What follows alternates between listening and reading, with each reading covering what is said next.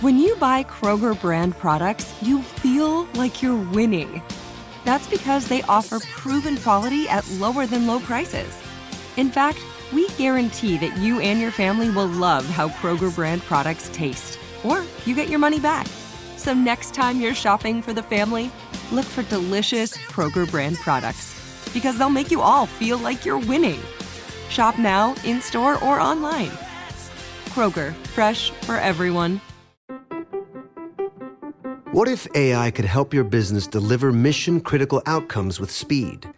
With IBM Consulting, your business can design, build, and scale trusted AI using Watson X, and modernize the way you work to accelerate real impact.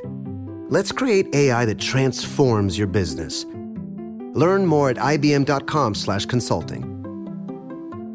IBM. Let's create. When you think about the future, what kind of technology do you envision? Whatever the future holds, artificial intelligence will undoubtedly be at the heart of it all. Join Graham Class as he hosts Season 2 of Technically Speaking, an Intel podcast, and hear from the minds transforming healthcare, retail, entertainment, personal computing, and more with the help of AI. Tune in every other Tuesday and explore the latest technology that's changing our world today and creating a more accessible tomorrow. Listen to Technically Speaking, an Intel podcast on the iHeartRadio app, Apple Podcasts, or wherever you get your podcasts. What's up, this your boy Lil Duval, and check out my podcast, Conversations with Unc, on the Black Effect Podcast Network. Each and every Tuesday, Conversations with Unc podcast feature casuals and in-depth talk about ebbs and flows of life and the pursuit of happiness. Unlike my work on stage, I tap into a more serious and sensitive side to give life advice and simply offer words of encouragement, yet remind folks to never forget to laugh. Every Tuesday, listen to Conversation with Unc, hosted by Lil Duval on the Black Effect Podcast Network, iHeartRadio app, or wherever you get your podcasts. Presented by AT&T. Connecting changes everything.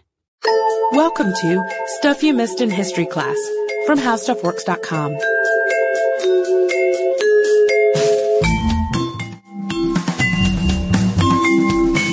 Hello and welcome to the podcast. I'm Deblina Chakraborty. And I'm Sarah Dowdy. And the story we're about to tell happened in Atlanta, actually, kind of in our own backyards, but we don't feel too self-conscious about telling it because this topic has been requested many times by listeners, and that's not surprising. The Leo Frank trial has been called, quote, one of the most shocking frame-ups ever perpetuated by American law and order officials. And the story involves a Jewish man named Leo Frank being convicted, many think wrongly convicted, for the murder of a young girl named Mary Fagan, and a group of men taking the law into their own hands and trying to make sure that basically he paid the ultimate price for this. But there was much more to this story than just these acts and who was guilty or not guilty. This was a situation about industrialism and the injustices associated with it, race relations, North-South tension, so a lot of things. So it's no wonder that it caught the attention and kind of the emotions of the entire nation. But it's still a mystery, too, in a way. To this day, people still wonder what really happened to Mary Fagan. So we're going to take a look at the crime, the evidence, the trial that ensued. But first, we're going to try to talk a little bit about the man that ended up at the center of all this controversy, Leo Frank. Leo Max Frank was born in Paris, Texas in 1884, but his family moved to Brooklyn, New York when he was very small, and he grew up there. He went to public school, the Pratt Institute, and since he was very mechanically minded, he got an engineering degree from Cornell University. Now, he worked for a brief time with a few different companies, but eventually he joined the family business. He went to work for his uncle, Moses Frank, who was the principal owner of the National Pencil Company. And that company had a factory in Atlanta, and in 1907, Frank was made co-owner and superintendent of that location of that factory and moved down south. So in 1910, he married a native Atlantan, Lucille Seelig, who came from a prominent Jewish family. And by 1913, he'd been honored by the local Jewish community as one of Atlanta's most promising young businessmen. So he looked like he had a great future ahead of him. And Atlanta's Jewish community wasn't as big as New York's, of course, but it was still fairly significant. And it was significant enough that Frank probably didn't feel very isolated. He probably didn't worry that much about racism. He spent most of his time working, so he seemed to be leading a fairly successful, definitely peaceful life. Yes, but all of that changed April 26th, 1913. That's when Mary Fagan, who was this strikingly beautiful, blonde 13-year-old girl from Marietta, Georgia, so just outside the city, she stopped by the factory to get her pay on the way to a Confederate Memorial Day parade. And around this time, the state's economy was really undergoing a kind of change. It was going from a more agrarian economy to more of an industrial economy. So Frank's factory, like many others, employed women and children to perform light labor tasks because they could be paid lower wages than men. So we're talking like $5 or $6 a week is what they were taking home. So it saved the factory some money. And Mary was, of course, one of these workers, and she was even making less than that at the time because she was part of a temporary layoff. So she had only worked one day for that entire week and was picking up $1.20. So Mary was, of course, one of these low-paid workers, and she was even making less than $5 or $6 a week at the time because she was part of a temporary layoff. So she had only worked one day that week and was only picking up $1.20. So she stopped by Frank's office that Saturday, and according to his story, she got her money, he paid the bill, and she left. And she was never seen alive again. Around 3 a.m. the next day, the night watchman, Newt Lee, was on his way to the Negro toilet, which was located in the factory basement.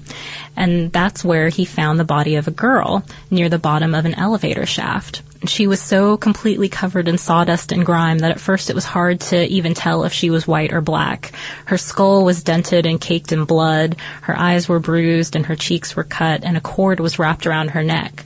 So at this point, Lee calls the police. He's afraid they'll suspect him, and they come in to inspect the scene, and with the help of another worker, they identify the body as Mary Fagan. They arrested Lee right away, so his worries were correct, and incidentally, he was held without charges for months after that. But then the police went to get Frank. They wanted to take him along to see the body and question him at the site. And it was an experience that Frank did not handle smoothly, as we'll see later. He was disturbed by the sight of the body, and he seemed really nervous to them. So that was kind of the beginning of his problems. And they questioned him for a long time and then formally arrested him on April 29th, 1913. But things were moving along at quite a clip with this investigation because police were under a lot of pressure to find and convict a killer. And there had been a series of unsolved murders in Atlanta during the previous year and a half. So the city was really frustrated with the police, and they wanted justice. And Mary Fagan ended up becoming a kind of symbol for them. Initial reports even said that she had been raped. That made people even more outraged. So officials moved quickly to assemble whatever clues they could that would prove Frank's guilt. And this is what they came up with at first. They thought, well, he was really nervous the day after the murder, and that seemed suspicious. They were also suspicious by the fact that he had called Lee several times that night to see if there was any trouble, and that was something that he normally did not do. And then finally, the fact that several employees came forward and said that Frank, quote, indulged in familiarities with a woman in his employ. And a woman who ran a boarding house even claimed that Frank had called her the day of the murder, trying to arrange a room for himself and a young girl. So this is what police were initially acting on. On that last point in particular, many of the witnesses, including the boarding house proprietress, they later recanted their accusations. But these same accusations helped Hugh Dorsey, who was a prosecutor with pretty big political ambitions, to build a case around Frank as this Jewish man who was preying on Gentile girls for his own pleasure. 4 weeks later, a grand jury used this information to indict Frank. But there were some more clues that came in, clues that seem a little more promising than the ones we already went over. Real clues that seemed to be all but ignored ultimately. There were these two strange notes that were scribbled on scraps of yellow paper, and they were found near the body. And they're kind of tricky to read here, but one of them said, "Ma'am, that Negro hire down here did this. I went to make water, and he pushed me down that hole. A long, tall Negro black, that who it was, long, slim, tall Negro. I write while play with me." And the other note, also written in this kind of difficult to follow style, said, "He said he would love me, land, dab, and play like the night witch did it, but that long, tall black Negro did by hisself." So these unusual notes found near the body seem like a major major new clue. Yeah, and obviously they're confusing because they contain some bad spelling and things like that and are hard to read, as Sarah said, but they're also contradictory. I mean, the first one sort of seems to identify the murderer, and the second kind of suggests that the writer was saying he was trying to throw suspicion elsewhere. So it was very confusing, but it's at least something that seems like it should have been pursued. The next piece of evidence was also found near the body at the bottom of the elevator shaft. It was human excrement, and we're going to get into that a little more later because there are a few other clues involving that. But the likely owner of said human excrement was a black janitor named Jim Conley, and he had been seen washing blood out of a shirt at the factory after the murder. So, whoa, that sounds like there is a whole nother potential suspect involved here. Yes, in fact, there was another suspect. Conley was working at the factory the day of the murder and even admitted to have written those 2 notes when police arrested and questioned him on the matter. But he claimed that Frank had dictated the notes to him. So, throwing a wrench in this whole thing. Right, and according to Leonard Dinnerstein in American Heritage, the grand jury wanted to reconvene and actually charge Connolly instead. But perhaps because of these political aspirations of Dorsey's, and he actually became governor later, we should throw that in there too. The aspirations paid off. They did pay off, but he wouldn't allow this. He wouldn't allow them to reconsider this. We're not really sure how he talked them out of it, but Dinnerstein suggests that, quote, given Southern values, they may have assumed that no attorney would base his case on the word of a black man unless the evidence was overwhelming. So basically the grand jury just felt persuaded by Dorsey's dedication to this case. He was just so sure that Leo Frank was guilty that he was willing to believe even Jim Conley. But regardless of how he did it, Dorsey did win out, and the trial started July 28th, 1913 in Atlanta. A large angry mob showed up in attendance, and they were shouting things like, hang the Jew, and they weren't just saying that outside the doors of the courthouse. They were saying things like that in the courtroom. So, yeah, it was a really intimidating atmosphere to be in, and you have to wonder how in this environment they could have chosen an unbiased jury. I mean, they did choose a jury. Or how an unbiased juror would remain unbiased. True. I mean, there were so many tensions going on in this scenario at the time. There were class tensions. It was working class versus a factory owner, race, there was anti-Semitism going on, North versus South, since Frank was technically a Yankee, and that rubbed people the wrong way. So things seemed to be working in Dorsey's favor almost, and he presented his case. He proposed that Frank killed Fagan in a workroom outside his office on the second floor, and that the body was dragged to an elevator and taken to the basement. His argument included witness testimony that there were blood spots on the floor there and hair on a lathe. But it didn't really make sense. There were a lot of holes in this approach. Here's just an example of a few things. For example, a state biologist had concluded that the hair that was found on that lathe wasn't actually Fagan's. Witnesses also said that those blood spots found on the floor could have actually been paint. And the excrement that Sarah mentioned earlier would have had to have been mashed when the elevator went down. I mean, every time that the elevator went down, it completely hit the bottom of the floor. Bottom. Right.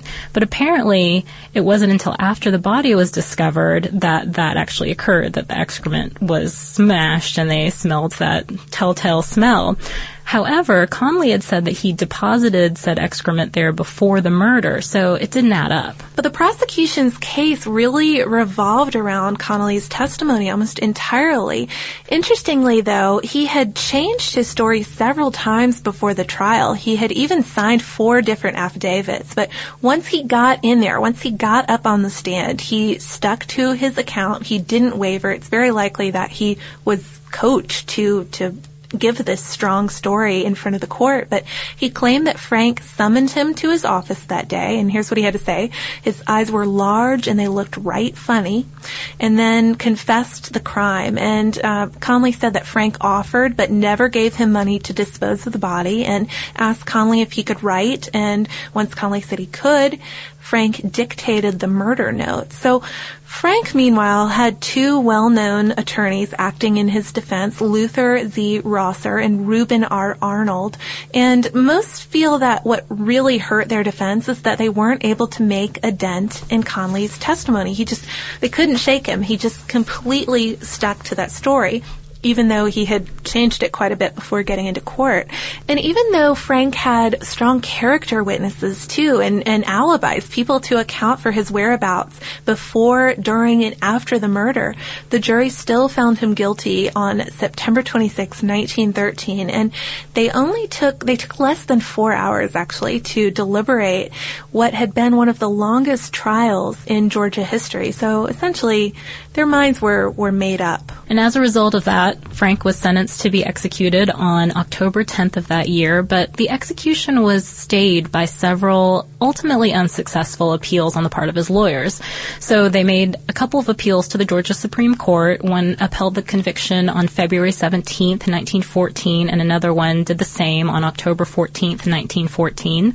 His defense lawyers then made a habeas corpus petition to the U.S. Supreme Court, but the court ended up denying that petition, despite the fact that there were some strong dissents to it. I mean, Justices Oliver Wendell Holmes and Charles Evans among them. So there were some people who were in favor of that petition. And while all this legal stuff was going on, there were some kind of crazy developments, including witnesses taking back those accusations. We mentioned that earlier, the accusations about Frank's alleged sexual deviations. And also Conley's girlfriend came into the picture. She came into the picture and gave some testimony about Conley's own sexual perversion, so to speak.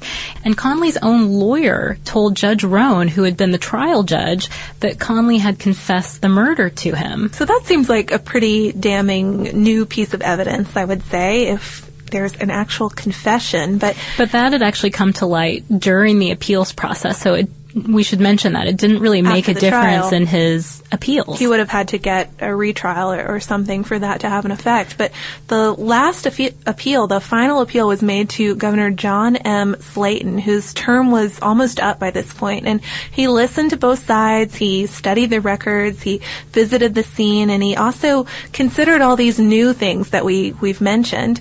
And after struggling with it for 12 days, so it wasn't going to take him 4 hours, 12 days of thinking it over, Slayton commuted Frank's sentence to life imprisonment on June 21st, 1915, and he knew how serious that decision was. He told his wife, "It may mean my death or worse, but I've ordered the sentence commuted." And as he suspected, it was a very unpopular decision. There were demonstrations about it. Vandalism took place against Jewish homes and stores around the city, and Frank had been moved already by this point to a prison at Milledgeville, which was supposedly more secure, except that after Slayton's reversal of the decision, it didn't prove secure at all. No, while he was there, an inmate cut Frank's throat, and they were able to save him, but while he was recovering on August 16th, 1915, a group of 25 vigilantes from Marietta drove out to the prison, overpowered the guards, and took Frank with them back to Marietta, which was a pretty long drive. So they took him back to where Mary Fagan was from. And there, a lynch mob watched as they hung him from an oak tree. And all this time during the drive back and before they hung him, they really tried to get him to confess, but he never did. He just asked for his wedding ring to be sent to his wife. So after the lynching, locals knew the identities of the men involved, but they were never prosecuted. And the men who did it even sort of used it as a rallying cry, as a point of pride. They called themselves the Knights of Mary Fagan. And the girl's name just alone became a rallying cry for the resurgence of the Ku Klux Klan in the area. It was something that people still dwelled on, even a few years after. Yeah, a few years after, and some people still debate about this up until today. I mean, they still debate over whether Frank was actually guilty or innocent. Many historians seem to believe in his innocence, and frankly, I mean, if you look at a lot of sources for material about this case, they seem to lean that way, that he was wrongly accused. In 1982, an old black man named Alonzo Mann, who worked at Frank's factory as a child, came forward and said that he'd seen Conley drag Mary Fagan's corpse to the basement, but he kept silent about it because Conley at the time had threatened to kill him. And I think he even went to his mom and told her what had happened, and she was like, "Don't get involved." So this didn't come to light until the 80s. On March 11th, 1986, the Georgia State State Board of Pardon and Paroles posthumously pardoned Frank. But as Dinnerstein's piece points out, this doesn't exactly exonerate him for the crime. It was granted, quote, in recognition of the state's failure to protect the person of Leo Frank and thereby preserve his opportunity of continued legal appeal of his conviction, and in recognition of the state's failure to bring his killers to justice, and as an effort to heal old wounds. So it was basically to give him back his civil rights in a sense. Yeah, and I thought it was interesting to talk about this case because it is so often suggested to us, so I guess a lot of people do know about it, but for a podcast called Stuff You Missed in History Class, this is something that I have had in almost every history class. I mean, from Georgia history in middle school to high school U.S. history to college, it's really heavily taught here in Georgia. And I hadn't learned anything about it growing up.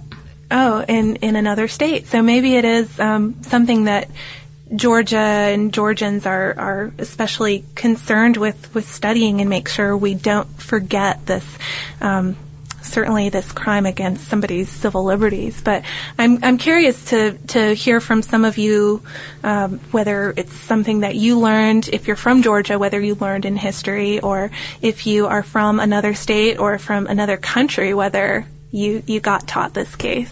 Yeah, and I'm interested to really hear what people think about whether Leo Frank was innocent or guilty. I know that some people still have really passionate opinions about it. I was looking up the recent film, I think it was from 2009, called The People versus Leo Frank, and if you just, do a regular search for it, all these articles come up and just people really passionately talking about how they think it might be slanted or, just voicing their opinions on the matter. So I'd be interested to hear what people think. And since we'll hit the 100th anniversary in just a few years, I'm sure it's going to be in the news even more. But since we are interested in what you think, we're going to go to some listener mail now.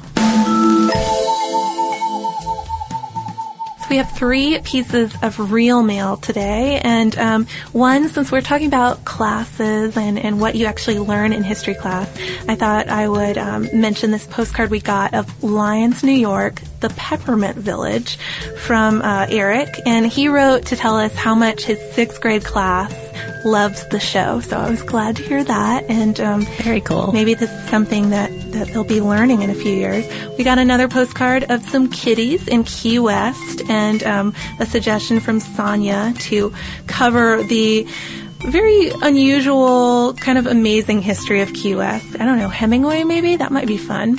And finally, we got a whole range of items from listener Lauren. She had visited Cahokia after hearing about the podcast. She and her boyfriend went by there and picked up all sorts of stuff. So I feel like I've kind of gone to Cahokia myself now. She sent a postcard of Monk's Mound. She sent the tour guide, the English version. Thanks for including that one. That's probably easiest. So we can learn a little more about Cahokia. And best of all, she sent us a patch that has the little Cahokia figure, the guy who's so associated with the mounds. It has Monk's Mound, and it has a few other symbols. And this is the second history class patch we've gotten. We got one for Tecumseh, too. Oh my gosh, you know what this means. Like a badge time, like we need to get sashes and iron these on. Sashes, that's even a better idea. I was going to say vests, but yeah. Oh yeah, vests.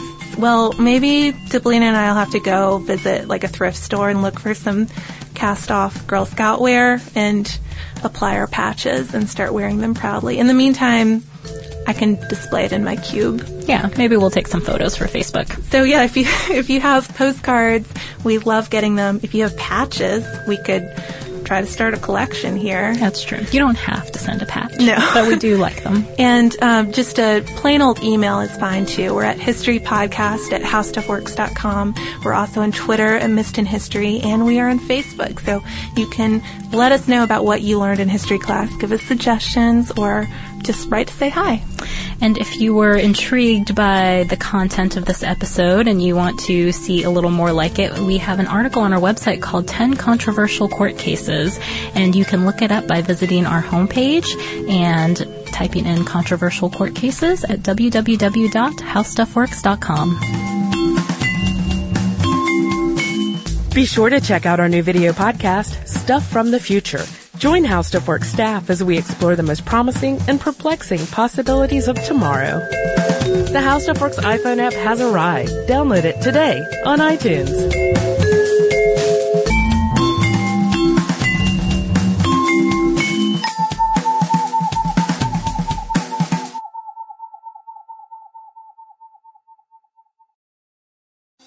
Thinking of popping the question? Diamonds Direct has an offer you can't miss. This month only, buy a natural diamond engagement ring of 1 carat plus and receive a free natural 1 carat diamond tennis bracelet valued at $2,000. Imagine giving her the ring of her dreams and her wedding gift all at once. No one provides education, selection, and value like Diamonds Direct. Your chance to get a free tennis bracelet from your friends at Diamonds Direct won't last long. Details at diamondsdirect.com. Happy Pride from Tomboy X, celebrating pride and the queer community all year. Queer founded, queer run, and the makers of the original boxer briefs for women, creating sustainable size and gender inclusive underwear, swimwear, and loungewear for all bodies so you feel comfortable in your own skin. Tomboy X just dropped their Pride 24 collection, obsessively fit tested for all day comfort in sizes 3 extra small through 6X. Visit tomboyx.com.